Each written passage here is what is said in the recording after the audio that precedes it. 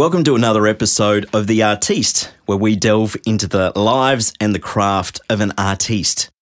My guest today is a superstar of musical theatre, stage productions, film and TV. She's a killer singer and plies her craft in a wide variety of other formats, including as cabaret performer, MC, and corporate and numerous private events. She's also an accomplished voiceover artist. Her talents extend to the writing and performing of her own shows with several original character creations, including the irrepressible Rosa Waxoffski, celebrity bikini waxer. Oh, and she also owns a hotel and is a marriage celebrant.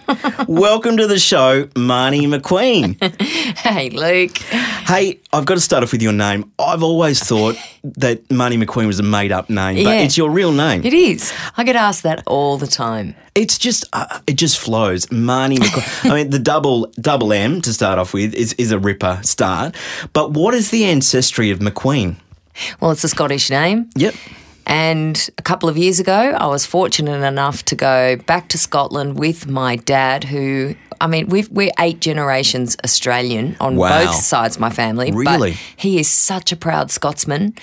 He said to me that at his funeral, he just wants everybody to know how proud he was of his Scottish ancestry. Anyway, so it's just amazing that he's carried that on, you know, after our family's been in Australia for such a long time.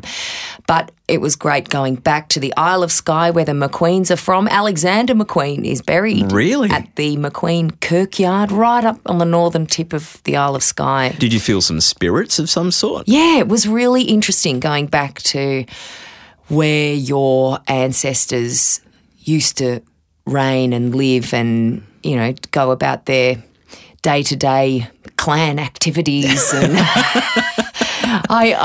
it was a really amazing thing. I don't feel the need to ever do it again. I've done it. Okay. But it was wonderful to go back and see where we came from. And it made me feel like I could do anything. It made me feel strong.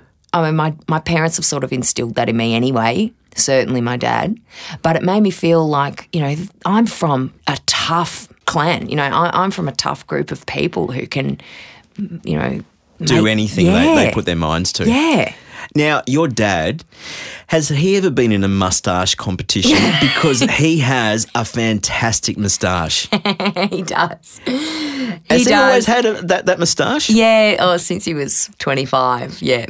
And he's a bush poet. Tell me about that. Well, that only came later in life. Well, so he's been very much involved in cricket and football all of his life, you know, sort of very typical kind of Aussie bloke, really. Like he reminds me a lot of Daryl Kerrigan. Right, okay. He says a lot of Daryl Kerrigan things at the end of almost every meal, he says. Does he really? This is the best meal I've ever had. He's so enthusiastic. Yeah, everything's great. It's amazing. I've never met anybody who sort of gets more enthusiastic about life as they get older. He learns more things. So going back, he grew up with a passion for cricket and football, and so naturally when he turned 50, he decided to retire from his job. He had a financial planning practice and build his own cricket ground in country Victoria, up at Strath Creek, 6 turf wickets, white picket fence, bunkhouse that sleeps 30 people, a pavilion that won a Master Builders Award. He and all his old cricket mates painted the picket fence by hand. Really? They had to put like 3 coats on it. So he said in his next life, if he was a magistrate, he would sentence people who had committed serious crimes to a lifetime of picket fence painting, and he would guarantee they would never reoffend. It seems almost a contrast that he was a financial planner and yet he spent a stack of money building this. I guess if you build it, they will come. Was that the theory? That was absolutely the theory, and people would, you know, reference Field of Dreams to him all the time, and he'd say, well, I've never seen that film, but I just did this, you know, it was my own idea. Like, but it was true. Still exist? It still exists, yeah. They sold it because they were getting a bit older and it became a bit too hard physically for them, and they had grandkids being born in Melbourne, and they just wanted to spend more time not being, you know, glued to the the country property. Got it. With the Black Saturday bushfires came through our property and the shed burnt down and we nearly lost the whole lot. So that was a bit of a wake-up call for them. So they sold it. But it was sold to a cricketing family, Chris Rogers, who plays in the Australian Test team. I don't know if he still does, but he did. His parents bought it and they've kept it going and, made it even better. And so... Yeah, he started a big tradition. Yeah, he started something great. But while he was there, they used to have busloads of people come in and, have morning tea. And one tour group operator said to Dad one day, listen, can you do any entertainment for this group? Can you, I don't know, tell them a bit about why you built the cricket ground and, do a poem or something? And Dad said, well, I can do The Man from Snowy River. I learnt that in grade 5. Right. I can give you that one if you like. Well, that just started an entire career renaissance for him. And he now can recite 60 Australian bush poems. He could do one straight after the other. He's always learning new ones. And he's in his mid-70s now. So, that's an amazing thing for your brain to be taking in 15, 16 verse poems, he learns probably 5 new ones a year, and he goes around to all these different clubs, all sorts of different groups. He does some performances at like retirement villages, but Rotary clubs. He does corporate events. Do it as the Bush Balladeer. That's what he calls himself? Yeah. That's incredible. Yeah. Did you ever see this coming? Did you see this side of him in earlier life? Well, he was a football coach, and he was renowned for his passionate halftime, or 3/4 time speeches where he'd really, sock it to them and tell them this is their last chance to win the game. Yeah. Apparently, people, the whole club would gather around for his 3/4 time addresses. Yeah. But even like the family, all the families of the players would all gather around just to listen. It's a special time. Yeah. So there's no kind of coincidence that you became a performer, because it sounds like he was a born performer, but it happened later in life for him. That's amazing. Exactly right. So speaking of performing, how do you, Marney McQueen, I'm going to say that a few times during this, how do you, Marney McQueen, create a show? Let's go back to 2010. Yeah. The Rosa show. Yeah. Let's just talk about that one. How do you start with a blank bit of paper in front of you to create a show that you want to then perform for the Cabaret Festival? Okay. Or for the, it was the International Comedy Festival, wasn't it, that you performed that as part of? Yes, my first show was in 2008. Yes. And that was for the Melbourne Comedy Festival. Yep. And so when I was studying at NIDA, so funnily enough, I did commerce for 3 years. I know. Now talk me through that. How do you go and just go, you know what, I just want to study something so I've got a backup plan for life? Was that the thinking? And sort of. It was not so much a backup plan. It was more, well, I got the marks to do this, so I might as well do it. But in the meantime, I'm going to audition for the acting schools at the end of each year and see what happens. Okay. And it wasn't until the end of my I didn't audition at the end of second year because I didn't want to leave. I was enjoying my life in Melbourne and I was enjoying doing commerce and all of that. But I auditioned at the end of first year, I didn't get in, and then I auditioned at the end of third year, and then I got in to NIDA. So it was good perfect timing. Yeah, it was. Yeah, great. It was great. And then you just transitioned by just doing your 3 years of commerce to then 3 years of NIDA. Yeah. And it must be a totally different headspace to be in. Yeah, it was. It was completely different, just different. I mean, when I was at Melbourne Uni, I was living at Trinity College, and there's a lot of people from, very wealthy families in Melbourne and people whose families live in South Yarra, but they go to Trinity because their parents and their grandparents went to tradition. Trinity. It's a family tradition, yeah. So, and then at NIDA, there were a lot of people who were on scholarships or just like they spent all their money on their rent and, just couldn't afford to do anything outside of turning up for school. Yeah. So, but which was fine because that's pretty much all we did anyway. Yeah. So, yeah, I got to meet people from all different sorts of walks of life. And also I think it exposed me to the gay community as well, which I sort of had been exposed to, but I didn't have best mates, and so that was a wonderful thing for me. And then later on when I got into Priscilla, that was a real game changer for me. And that, that was just one of the best things that could have happened to me, I think. Coming from a pretty conservative background, that was terrific. And that also managed to change my parents' mindsets about homosexuality as well, just through my association with all these awesome gay people who they got to meet. And I remember my mum saying to me one night, you don't choose to be gay. And I thought, terrific, Wow. Yeah. And, she was on board basically. Yeah. That's fantastic. Yeah. And that was just a consequence of the people that you met. Yeah, that's right. Sorry, but we have jumped around, so that's okay. Let me go. Yeah. So we'll go backwards. So 2008, you created a show. So how did that start? So it started because I had always wanted to create a show as this character that I had started when I was at NIDA. When we were in third year, one of our graduation exercises was to go out and observe somebody in their workplace over a long period of time.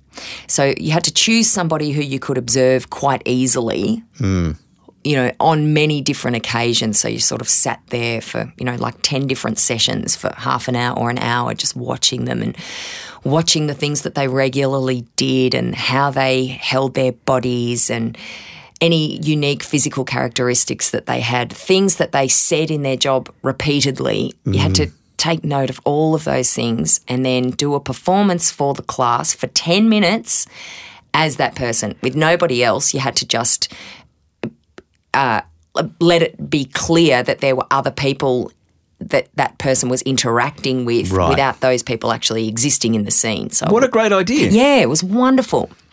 So, people did the librarian because the librarian was so easy to observe. You could sit there without them really knowing that you were studying them. Some people did their bus drivers, but that was hard because they had to get on exactly the same bus every day, or if that bus driver wasn't on that. Yeah. Anyway, I decided to do my beautician. Brilliant. She had a beauty salon just down the road on Anzac Parade in Kensington called the Bee's Knees. She was actually Italian. Right. Her name was Anna. She spoke in quite a thick accent. She always wore high heels. She wore top-to-toe leopard print, and she was never wrong. She knew everything, everything about life, love, and beauty.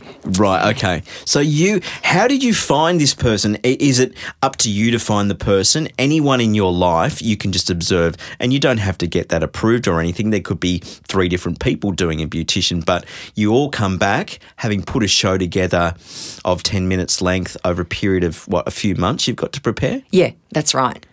Yeah. Great. So you came back and were you just fascinated by her? Yeah. As soon as you got the assignment, you went, I've got to go to her. I did. I just knew immediately because she was just so interesting and funny. But I didn't really, it was a serious observation exercise. Yes. So I didn't think it was going to be funny. Turns out it was funny when I did the monologue. All the other students were laughing. The teacher was laughing. And then the teacher said, I want you to perform this monologue again at an event next week that Barry Humphries is coming to. Wow. So I did, and afterwards I introduced myself and, we had a chat, and I asked him if I might be able to go and observe him while he was doing his one-woman show on Broadway the following year. Far out. And he said yes, and so I applied for a scholarship, the Mike Walsh Scholarship. I went to the interview in character as Rosa. I didn't get the scholarship. In fact, Mike Walsh halfway through the interview goes, listen, Marnie, let's just let's just forget this whole act and let's just talk. And I'm in fully dressed up as Rosa, and I'm going, I can't just talk to you normally like this. You don't understand. I'm not Marnie. It's like Borat breaking character. Exactly. Oh, so the whole thing was just dreadful. Anyway, I thought, I'm not missing this opportunity, so I put the whole thing on my credit card. It cost me like $7,000 or something. Didn't matter. I paid it back with babysitting and whatever when I got back. It just didn't matter because it was a life-changing experience. So what did you learn from him? Like, how long were you there for? I was there for a couple of weeks, and I saw his show 8 times, and I learnt how much is the same every night and how much is completely different. I learnt what he needed from an audience or what he needed from people in the audience, how he managed to get that every time. I learnt that Dame Edna is she basically tells everybody at the beginning, without saying it, but we're going to have a good time here. Yeah. And then it also just forced me to read all of Barry Humphrey's books and learn about other things that have happened to him on stage and in his career, and why, as a person, he wanted to do what he did. I think he likes to shake things up, but he's too much of a gentleman to do that as himself. So through his characters, he's able to call people out. And did you do this observation bearing in mind that you were thinking about writing a show then to showcase Rosa? Yes. So I did a show in New York when I was there at Don't Tell Mama. Yes. It was just all organised at the last minute. I sort of just threw it together. I kind of just sang some of my favourite songs, and then I did like 15 minutes of Rosa. And anyway, Barry came, and it was when I did my kind of Rosa would do a short monologue and then sing Maybe This Time. That's all that I had for her. Right. And anyway, he wrote me a note afterwards, and he said, "Dear Marnie, I love Rosa and I adore you." And I thought, well, that's enough of an endorsement that I need to keep going with Rosa. So, when I came back, well, then I got cast in a few shows. I was in The Give and Take with Gary McDonald at the Opera House. Then I was in a show with Caroline O'Connor at the Melbourne Theatre Company. And then I got cast in Priscilla. I was in Priscilla for almost 2 years. Yeah, over 600 performances. Yeah. How do you get your head around that, by the way? Oh, yeah, that's pretty full on. You're doing 8 shows a week and it's relentless. It's the same thing night after night, but then it's different every night because you have to make it fresh for everyone. How do you make it fresh for everyone every night? Oh, that's a really good question. Thanks very much. Yeah.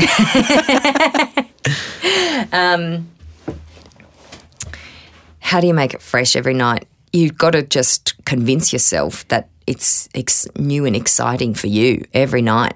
You've got to be inspired by it every night. You've got to find something new to play in the scene, or you talk with your co-stars about what we're going to try to achieve tonight. That was one thing Gary McDonald was amazing at. So we only did a short run of the show, but you did every Sydney and Melbourne night, as well. We did, yes.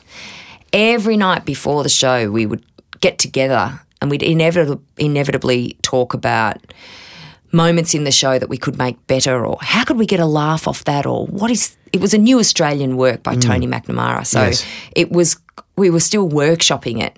How can we make this moment fly? What's supposed to be happening in this moment? Is this supposed to be funny, or what is the audience supposed to be thinking at this moment? That kind of just minute critiquing of the work and constantly just kneading it through like dough and working on it was just so exciting. It made it so exciting. None of us just turned up and did the show. Yeah, we were all accountable. Fantastic. Yeah, that came from him being at the helm. But with Priscilla, you're in everybody's in it together, so you really rely on everybody else to keep it fresh. Yes. Everybody's got to work together. And I think also we were very lucky that it was such an uplifting, fun, happy show. It wasn't Man of La Mancha, let's It wasn't. put it that way. No, yes. it wasn't Les Mis. No. But having said that, there were moments where you'd get the giggles and then suddenly I remember one night we were doing a number and we were all dressed as paintbrushes and one of the paintbrushes' shoes came off and there was a bit where we all have to sort of do this dance move where we're bowing down in a circle and the shoe happened to be in the middle of the circle and this is at like show number 567 and we're all going, whose shoe is that? Why is there a shoe in the middle of the circle? All singing with big smiles on our faces and then we've realised whose it was. And he's absolutely bent over laughing, still trying to do the choreography. And then, from that point, we're all in these huge costumes and we're all kind of hunched over and shaking because of the laughter, but you've got to keep singing. And once you see your other cast members go down, with laughter, it's just contagious. Totally. It's so hard to keep it together. But, yeah, we weren't having to do one day more or, No, that's exactly right. And it is ultimately uplifting. And I've been to shows where it's been going for a while and occasionally you just go, that's a bit tired. That they haven't kept it fresh. And obviously that's something that a resident director would be a big part of, yes. to keep it fresh and know that it hasn't faded over the course of 6 months, 12 months, 2 years, 7 years. So talking about then, Priscilla, that was your longest run musical. Beyond that, what other musicals have you been involved with? Hairspray. I did that for a year, just over a year. I played Velma Von Tussle, the evil racist TV producer. Yes. Fantastic role. You really sunk your teeth into that one. And then I seem to just get cast as evil women a lot. Moonshadow, you were evil as well. Yes, I was. Yes, I played this horrible, nasty queen of not really even sure what it was because nobody really knew what that show was about, not even us. But it was a great role. I got to sing some beautiful songs, which I was able to workshop with Yusuf Islam. Yes, wow, because he was out here for it, wasn't he? Yeah. That's fantastic. Yeah. And then beyond that, you've got other musicals that you've been involved with as well. Dream Lover. Now, tell me about that. Well, that was just like it was that musical was theatre like a heaven? dream. Yeah, it was. Yeah. Okay. So David Campbell played Bobby Darin. He was phenomenal. And he's doing the Channel 9 morning show at the same time that he's doing this somehow. Is that right? Yeah, not when we were in Melbourne. Right. Oh, sorry. He was doing two mornings a week. Yes. In Sydney. Yeah. Of that show, and then 8 shows a week in Melbourne. Like he was just phenomenal. He was also doing his radio show on Smooth FM. Plus, he had, when we were in Sydney, he had 1-year-old twins. When we were in Melbourne, he had 2-year-old twins, plus another child. And I honestly just was in awe of him. And also, because he was at the helm of the show, he just kept everyone's spirits up. Like, everyone was thinking, well, David sings like 30 songs in this show. He's never off stage. Plus, he's doing all this stuff outside of the show. He has not complained once, so none of us can complain about anything. Okay. And it's interesting that you use the word the helm because Gary McDonald, you said he was at the helm of the show. He's not a producer as such, but he's the one, I guess he's the marquee name, but he's also, in a way, holding the show together, the unofficial glue. Yeah. Well, they're really, like if you've got a great leader in a cast, then that's the benchmark for everybody else. Now they're steering the ship. Yeah, absolutely. Yeah. Now, how do you? I know it's trying to pick your favourite child, but how do you look at your career and just go, I love musicals, I love straight plays, I love comedy, I love writing, I love producing. Is there a favourite thing that you do? Yeah, the Rosa stuff, the stand-up, cabaret. stand-up comedy, but I mean, I sing as well in my shows. So whatever you want to call it, I'm not really sure what the genre is. It's cabaret, I suppose, but I play a character as well. So would that be cabaret stand-up? Because you mentioned stand-up because really you're trying to react to their reactions and it's back and forth the whole time. Yeah. And I noticed on your website you'd say when you do a corporate act that you are researching everyone to know what the people are in the room, to play the strengths to certain people, etc. That's a big job unto itself, isn't it? Well, it is, yes. So, but that's the thing. So you've got to make your show about the people in the room, which is why I have so much audience interaction in my shows. So when I do my shows as Rosa, the Russian bikini waxer, the woman who has taken over my life, she is very much in and amongst the audience, and you can also tell, and this was one thing that I observed Barry doing, you can just tell who's interested or who's into it and who doesn't want to get up on stage or who would it be their absolute nightmare to get picked on, you know? Yeah. So the audience, you actually just leave those people alone. Okay, you do. Yeah, because they're going to give you nothing or they're going to hate it. There are people who they're hating it but they're also secretly loving it. Right, okay. The arms folded. No, the arms folded, they're out. Yeah. They're out. Yeah, you just leave them. You just go, doesn't matter. Like, I don't know what you're doing here, but yeah, I hope you're having a good time, but I'm not gonna make this night any worse for you. So you're okay. Yeah, but there are people there are just nice, normal people. The people who want to get picked on as well, you don't pick on them either. They're too eager. Right. Okay. Yeah. As in putting their hands up almost. It's like, pick me. Yeah. Pick me. Yeah. Have you ever had a real job? I did quite a bit of babysitting when I finished. Is that a real job though? Because no. I mean, babysitting, you're sitting in front of the TV, aren't you? Well, I guess I've got one now. Like I run a pub. Well, there's that which we can talk about now. How did that happen? How does you're in Melbourne and you just go, what, we want to do a sea change, we want to do a pub change. How do you come to the realisation you want a pub? Well, that was definitely my husband's doing. So, yes, along the way I acquired a husband and 2 children, and Frank, he's worked in the alcohol industry for 25 years. Yeah. He started off at Swan Brewery in Perth. He's from Fremantle. Right. Then he went to Tui's in New South Wales, and then after he'd been there for 25 years, he thought, well, they're probably going to get rid of me soon, so I guess I should start thinking about how to, make my own destiny. And he had been in charge of a lot of big pub accounts both in Perth and in Sydney, and I guess he got a lot of really amazing insights into how pubs work. I mean, his job was to help publicans sell more beer, but also to get to know. He really got to know a lot of publicans and their families, and also took them away on these unbelievable trips to the bloody Super Bowl and World Cup and all of that stuff. Yeah. Wow. Anyway, so he thought, I reckon I could have a crack at this pub thing, and I said, yeah, all right, that sounds great. Let's see where that takes us. It was as easy as that. It really was. I guess life as an actress, certainly for me, the doors are always open. The doors of opportunity are just always open. And I have always got about 10 different contingency plans happening at the same time. This could happen or this could happen.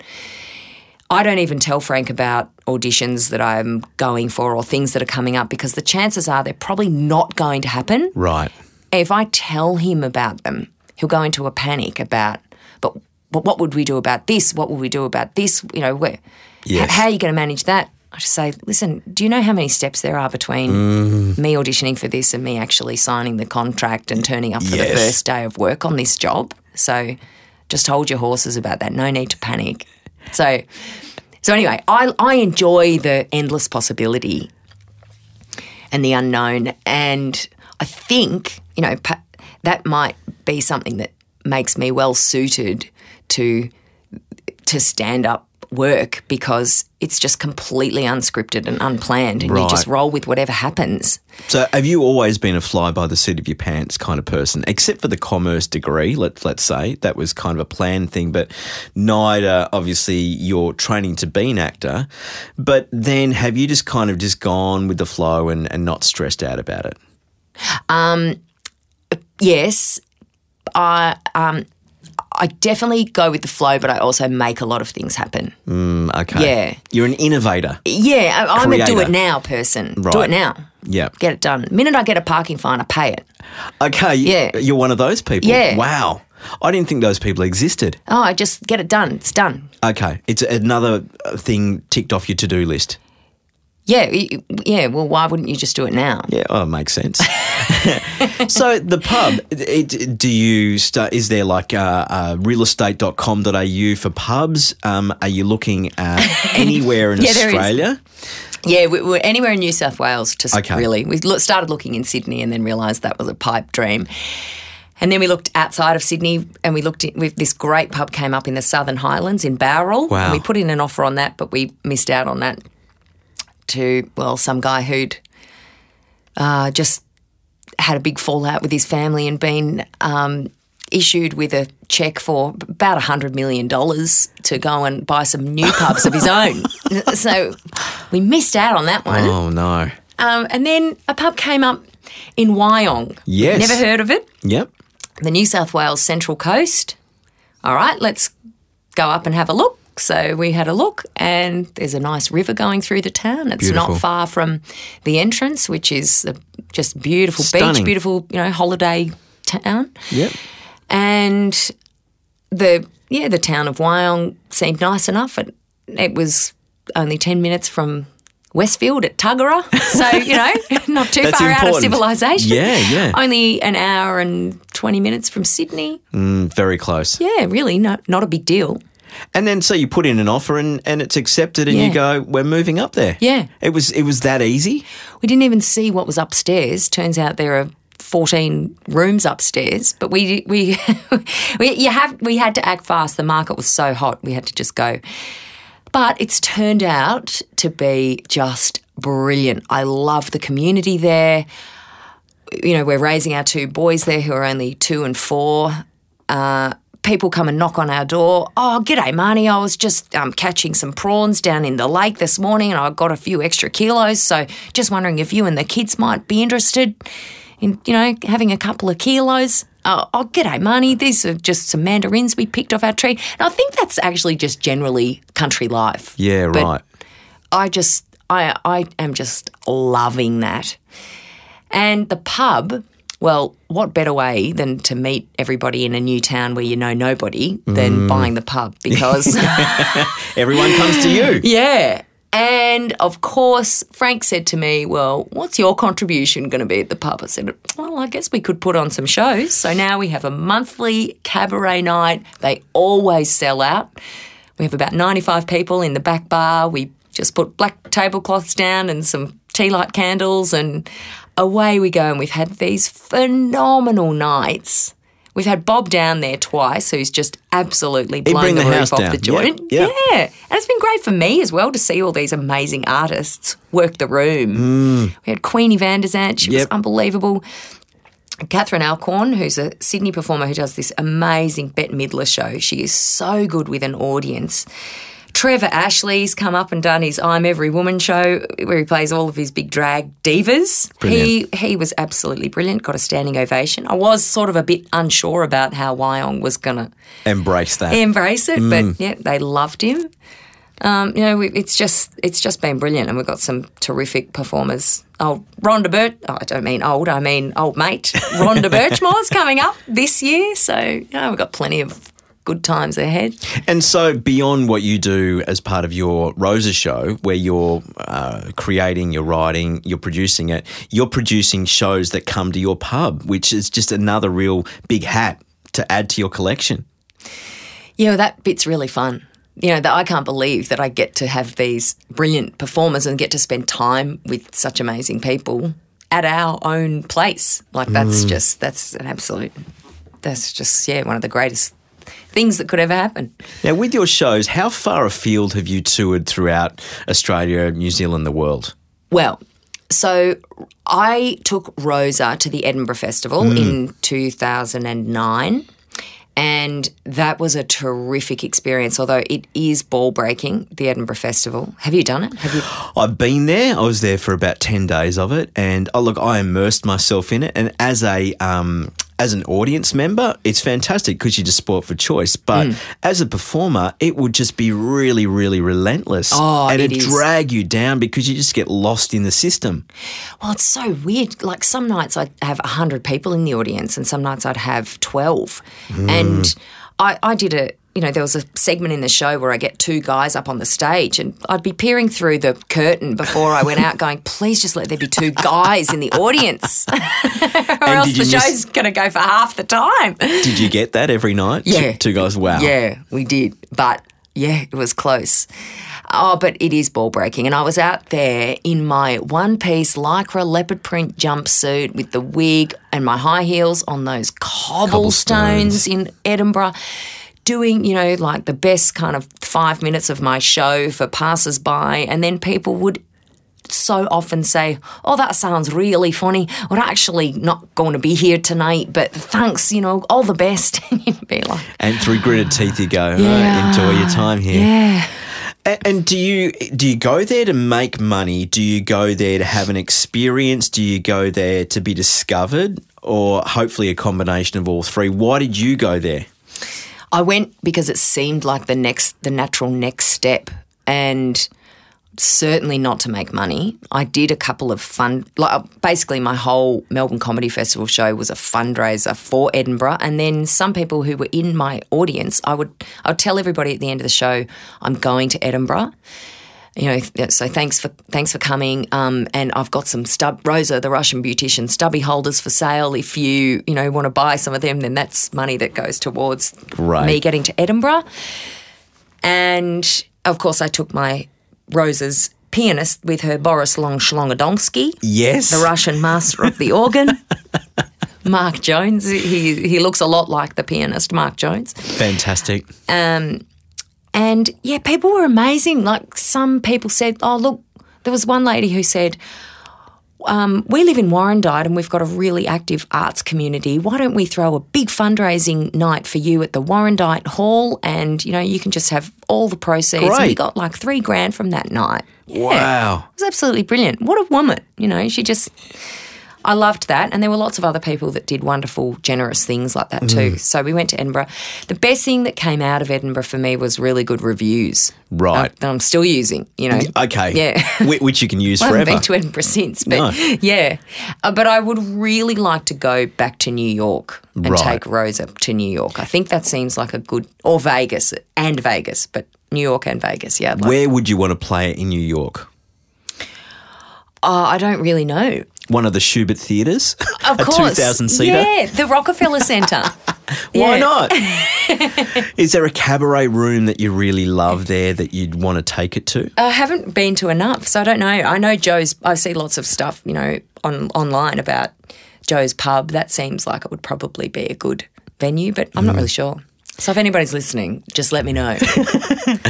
And so then throughout Australia, you travel a fair bit with your different events. We'll talk about your marriage celebrancy business. How did that come about?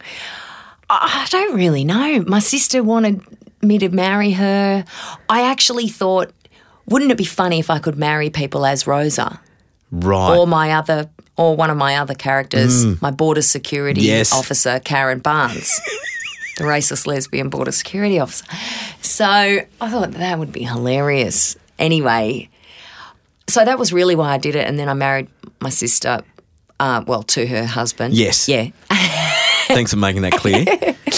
So, and I have done about 5 weddings as Rosa. Usually people getting married for the second time, they just want to they want to laugh. Yeah. They don't want to drag their friends through a boring ceremony, but ceremonies aren't really boring anymore anyway. Ceremonies are a lot different now.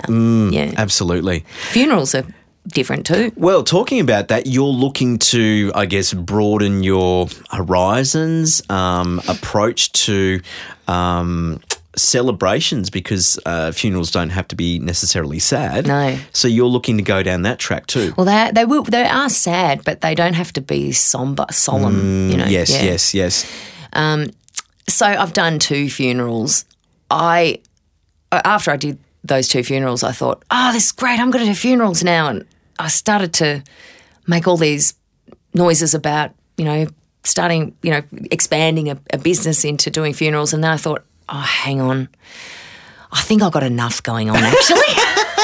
But see, I would have thought you had enough going on before you became a marriage celebrant. But, okay, so you're a little bit full at the moment. And I'm a bit full, mentally. And my husband said, listen, what would it matter if you took up being a funeral celebrant in, say, 2 years' time? I thought, yeah, okay. And it's one of the first times in my life where I've, rationally thought through about allowing something a bit of time and space before it happens. Otherwise, I'm just trying to make stuff happen tomorrow. Tell me about the times that you've toured in Tasmania. Oh, Tassie? Why are you asking me that question? Oh, well, we'll get to that. Yeah, tell me about the times you've toured in Tasmania. Oh, well, it's just been joyful. So I've only done tours in Tasmania. You know that guy who came to the cricket ground going way back who said to my dad, have you got any poems to do? Yes. So he has organised quite a few tours for me. So he went down to Tassie and he's just an amazing guy, got talking to different clubs and groups and theatres and said, I'm going to bring this girl down to Tassie, we're going to do a tour. It's $25 a head or something like that for your ticket. So you had a promoter? Yeah, I had a promoter. Wow. Yeah, I used to call him the Harry M. Miller of regional Victoria, and then we did Tassie as well. So how far afield did you travel then when he'd organised these? We did all over Victoria, mostly down around Warrnambool, Portland, Mortlake, around that way. But yeah, we did a couple of Tassie tours. The most memorable was Bruny Island. We did a town called Queenstown, which was everyone was so depressed in Queenstown because the logging had been shut down and everyone's houses had for sale signs. Only about 20 people turned up to this show, but I felt like I felt so satisfied doing that show. I felt like I had given all these people who were really down a really good night. Great. They all bought copies of my DVD afterwards. They didn't want it to end. Really? Yeah. But that must be a small part of why you enjoy doing what you do, is to bring life and joy into people's lives. Oh, that's the whole point. No, there's 2 points. As Barry Humphries would call it, to cheer people up. He says he's not in the entertainment industry, he's in the business of cheering people up. I love that. That's really good. So when you think ethically about how do you earn your money, I'm really happy and comfortable with I earn money from cheering people up or making them happy or making them laugh or, giving them a good time. That feels good. That sits very well. And the other thing is I just have this sort of burning desire to call out bullshit. So that's why I created this character, Annabelle Sarah Victoria Winters Smythe, the carbon neutral bride from Armidale. The title says it all, doesn't it? I just found, I had this boyfriend once who, I hope he never hears this. I knew somebody once. I knew somebody who worked for a big mining company, right? But used to get annoyed at me or call me out if I didn't put the recycling things in the right box. Do you have any idea? Do you have any idea what you are contributing to every day, and yet this little tiny bit of plastic is an issue for you? Like, can you just take a good hard bloody look at yourself? That made me so fired up. So that was one reason why I just wanted to create this character, and she resonated really well with people. Because everyone knows an Annabelle. Well, everyone kind of is an Annabelle. I mean, people have got got money invested in shares. Do you know what that's doing? Do you actually know what companies you're invested in? Do you know what those companies might be doing to the environment? You know, the places that you go for holidays with the money that you've earned from your shares, where you go and they're untouched or unspoiled. The company that you've invested your money in might be about to try to just decimate that entire area, that whole village, or the lifestyle of those people. Like, it's madness. And so Annabelle was a response, in a way, to that. Yeah. Well, Karen was a response, my racist lesbian border security officer. She was a response. I came through customs one day and I heard a customs officer, coming through Australian customs is always a shock when you've been overseas. Yes. It's always a shock. The accents, you're like, oh, this Grating. is us. Yeah, this is us, isn't it? And this is what everyone hears when they first get here. I heard this woman, she had taken an Indian family aside, and I heard her say, what you consider food in your country may not be considered food in this country. Yeah, and then I just thought, right, here we go. Here's a new character. Just made me mad. Yeah. So, things that I can't express myself, you can easily express through the use of a character, and that's funny. Absolutely, you can get away with it. Yeah, and it's easier than giving people a lecture. And tell me about Damo, one of your other creations. Oh, Damo's the same thing. But Frank said to me, babe, listen, I'd prefer it if you actually never performed Damo ever again. Really?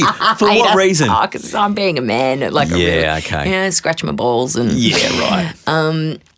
Damo was just, he was in Gallipoli to pay his respects to the Anzacs and going on a Kentucky tour through Europe. I guess it was a little bit kind of predictable, the character, but still there's a lot of, I think Damo, actually I can evolve the character of Damo. Damo can just be like a protein-infused gym junkie kind of a guy, that we all know. Like, there's a lot of Damos around. And as with all people, your characters evolve. They do. As well. Yeah, they do. Yeah. Raylene. Tell me about Raylene. Yeah, so Raylene has had quite a few ebbs and flows, really, because Raylene's daughter, Shana, is incarcerated in Denpasar. Right. Now, this was a character that was actually the brainchild of Barry Humphries. He suggested it. Why don't you do a character who is incarcerated in Bali, whose family are upset that they're not getting enough publicity. Brilliant. Yeah. And you went, great, I'm going to do that. And as a suggestion from Barry Humphries, you've got to kind of do that. Sort of had to follow through. Yeah.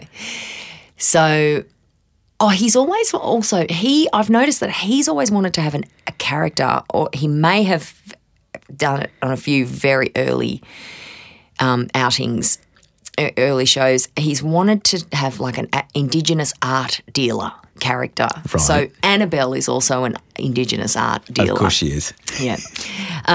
But Raylene, so she sings a song. She's just released a single about the plight of her daughter. Give it up for my daughter Shana, locked away in Denpasar. Shana,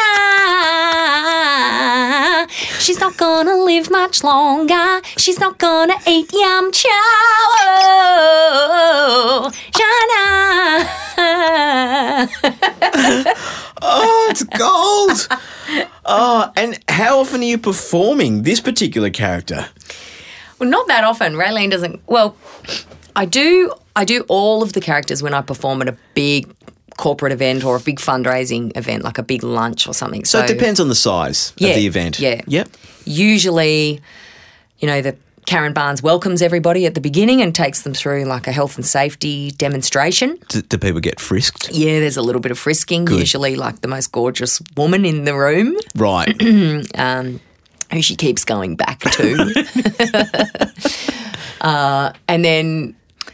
And then so, they'll have their entree or whatever, and then Raylene will come out, and whoever's the MC will let everybody know about, we've got somebody here now who's going through a pretty difficult time. And then after Raylene, there'll be main course and then Rosa comes out. Brilliant. Yeah. Okay, so she's the main act. She's the main act. Yeah, and yeah. she's the one who I can then, I could do 20 minutes or 40 minutes or an hour. It's, it just depends on what's required. But she's also the most kind of tangible. She's Right, okay. she's the most malleable, the one that, the most adaptable is the word I'm looking for. Now, I've got to talk to you about Bruny Island. When you went to Bruny Island, that would have been in the summer of 2013-14. Was it? Does that sound right? There was one. Yes. Yes, that's right. So I've got a confession to make to What? you. You came to my show. What are you talking about? No, okay. So you know that I went to a black place, had the marriage breakup and everything. We had some chats about that, 6 months afterwards. And then I went to Tasmania in the summer of 2013 You did and 14. a big hike. Yep, that's right. Yeah. And it was all about finding myself and, releasing myself from the demons and all that kind of thing. And I went to Bruny Island a couple of times and I was... Saw posters. Well, I was there and I saw a poster and it was about 4 days in the future. And I went, I'm planning to get off the island in a couple of days. And I went, I should stay and surprise her and go to your show. But I actually, because I hadn't fixed myself or I was in such a deep, dark funk still, I thought, I don't want to be a depressing figure in her show. I don't want to go there with the weight of the world on my shoulders. So I didn't turn up, and I thought about that over the last few years and went, why didn't I just go? I would have had a great time. I would have cheered myself up a bit. And so I just got to tell you that I'm sorry. Like I should have just turned up. I'll never forgive you. Yeah, I know. We are no longer friends. But that just kind of leads me to, I spent about almost half a decade in this kind of despair and, woe is me. And it took a while to get out of that. Have you been to a difficult or dark place in your life? And how did you get out of that? I have. I think I'm. I have, but not for extended periods of time. I think that I'm very lucky to have a really strong family, and I told you about going to Scotland and feeling like I was a part of that. My mum, her family, they're all farmers in 2J in WA, just outside of Perth. Every 5 years we have a family reunion and there are 700 people at this reunion. We all camp way. Yeah, I'm serious. We all camp on the banks of the Avon River. We have running races. It's the Ferguson family, so we have the Ferguson Mile, which is hotly contested and, I'd never enter it because there's some seriously fast country family members who and just very been racing their whole lives. Yeah. Mm. There are some of our cousins from down the south of WA who were still winning the running races when they were like 8 months pregnant. Great. Anyway. What an event. Yeah, it's amazing. So it was started by my grandpa and some of his cousins. So it's been going since 1966. Wow. Yeah, it's incredible. And, in times when I feel low, I always think about this family and and all the people in the family. I think I belong to something. I belong to that. How can I articulate this? It just makes me feel strong. It makes me feel loved and a part of something, and I'm able to pull my socks up. It's what helps me pull my socks up.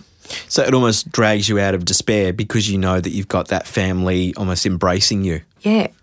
I know that if I went to that reunion tomorrow, it would just lift my spirits. It would make me feel just that sense of belonging and meaningfulness, being needed, being a part of something, So in a lot of ways, even though you don't go into despair or darkness that often, when you do feel those times, you know your way out. Yeah, I think I'm quite good at finding my way out. I think I'm quite good at keeping out of it as well. Right, yes. Yes, managing it. Tell me, how does one become the voice of ABC2? How did that happen? Oh, that was just amazing. Yeah, I did that job for about 4 years. So I did Thursday night, the story of a man who always knew he was a lesbian, Thursday 8:30 on ABC2. I did all those. That was a great job. Also, this one, the following program contains adult references, whatever. I loved being that person. And then I also got to do, if the ABC Kids person was away or they needed something that day, if there'd been a change in the program, Peppa Pig, weekdays at 5 on ABC Kids. That was my favourite. Oh, fantastic. So how often would they get you in? Is it once? It was once a week. It was a regular gig. Okay. Once a week, every Tuesday morning. And then one day they just dropped me. They just said, no, we need a fresh voice, something different. And someone else was in, which was exactly how I got the job in the first place. One day they just said, nope, you're gone and let's get a new voice. And I got the job and I was lucky that I had it for 4 years. And then one day they won't be needing you at the ABC tomorrow. Why? I think that they might have chosen someone else. Oh, okay. It was just like that. It was kind of good timing. It was actually okay because it was right about the time when, we left Sydney and we went on a bit of a road trip for about 6 months. Before we bought the pub, Frank was a bit lost and we didn't know where we were going to be moving to, and so we said, let's just go and spend some time with our families in Melbourne and Perth, put all our stuff in storage. Great. So the timing was actually good, but yeah, that was a bit of a bummer because it was a great gig. It would be prime. A prime gig for a voiceover artist. Now, you voiced an animated feature recently. Tell me about that. Once again, as the evil empress. It was Maya the Bee too. Okay. And I played the evil Duchess. I was Justine Clark's evil sister. Right. Yeah, it was fantastic. Great experience. I loved watching it at the cinema, the whole movie. It was a terrific movie. How long was that process? Was it over 2 days? How long did they get you in for to do that? About 4 or 5 sessions over probably the course of 18 months, from the first reading through to the final, maybe 2 years. And was it interesting watching that process for an animated feature? Is that a world that you knew about? No, that was the first animated film that I'd ever done. Brilliant. Yeah. Hopefully the first of many. Yes, hope so, yeah. So what's on the cards for you in 2019? I'm going to make a new show. Okay. Yeah. I'm going to update the characters and have some new characters. I'm wondering if I can do any stand-up as myself.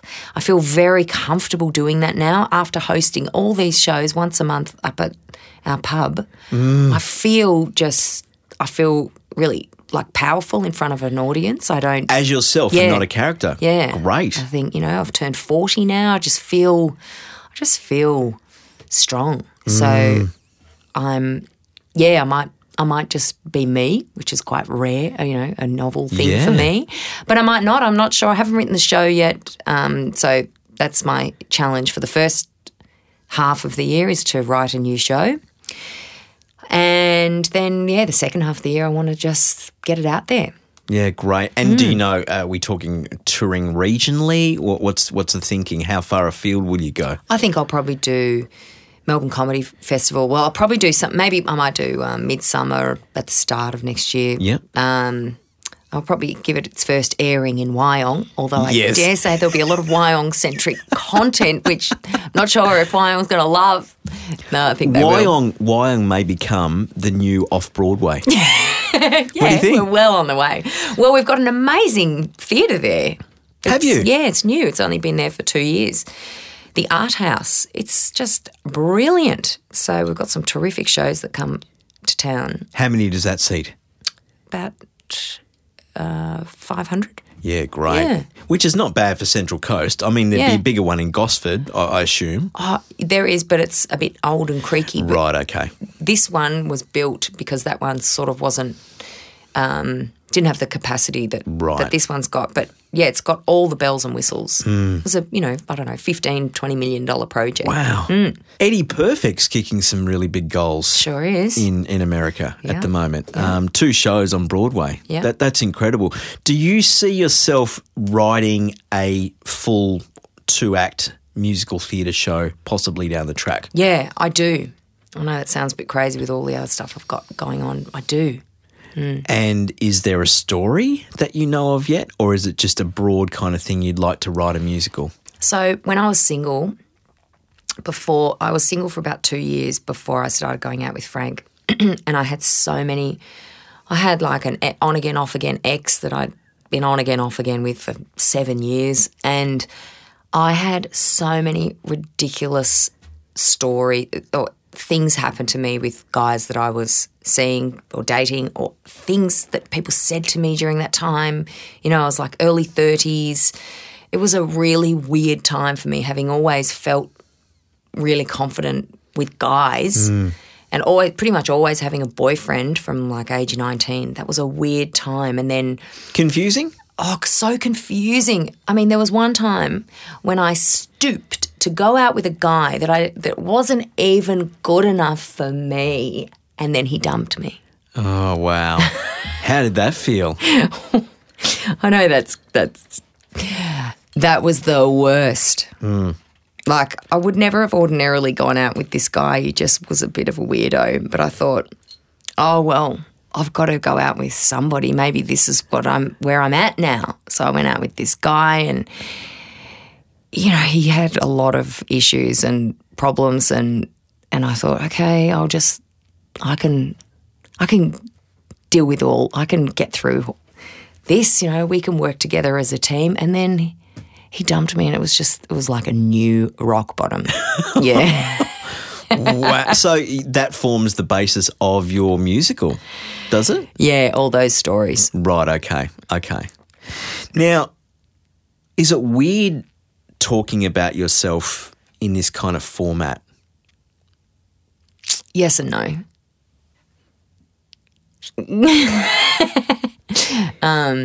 Yeah, because I don't feel like we're really having a conversation. I'm doing a lot of talking. Okay. Yeah.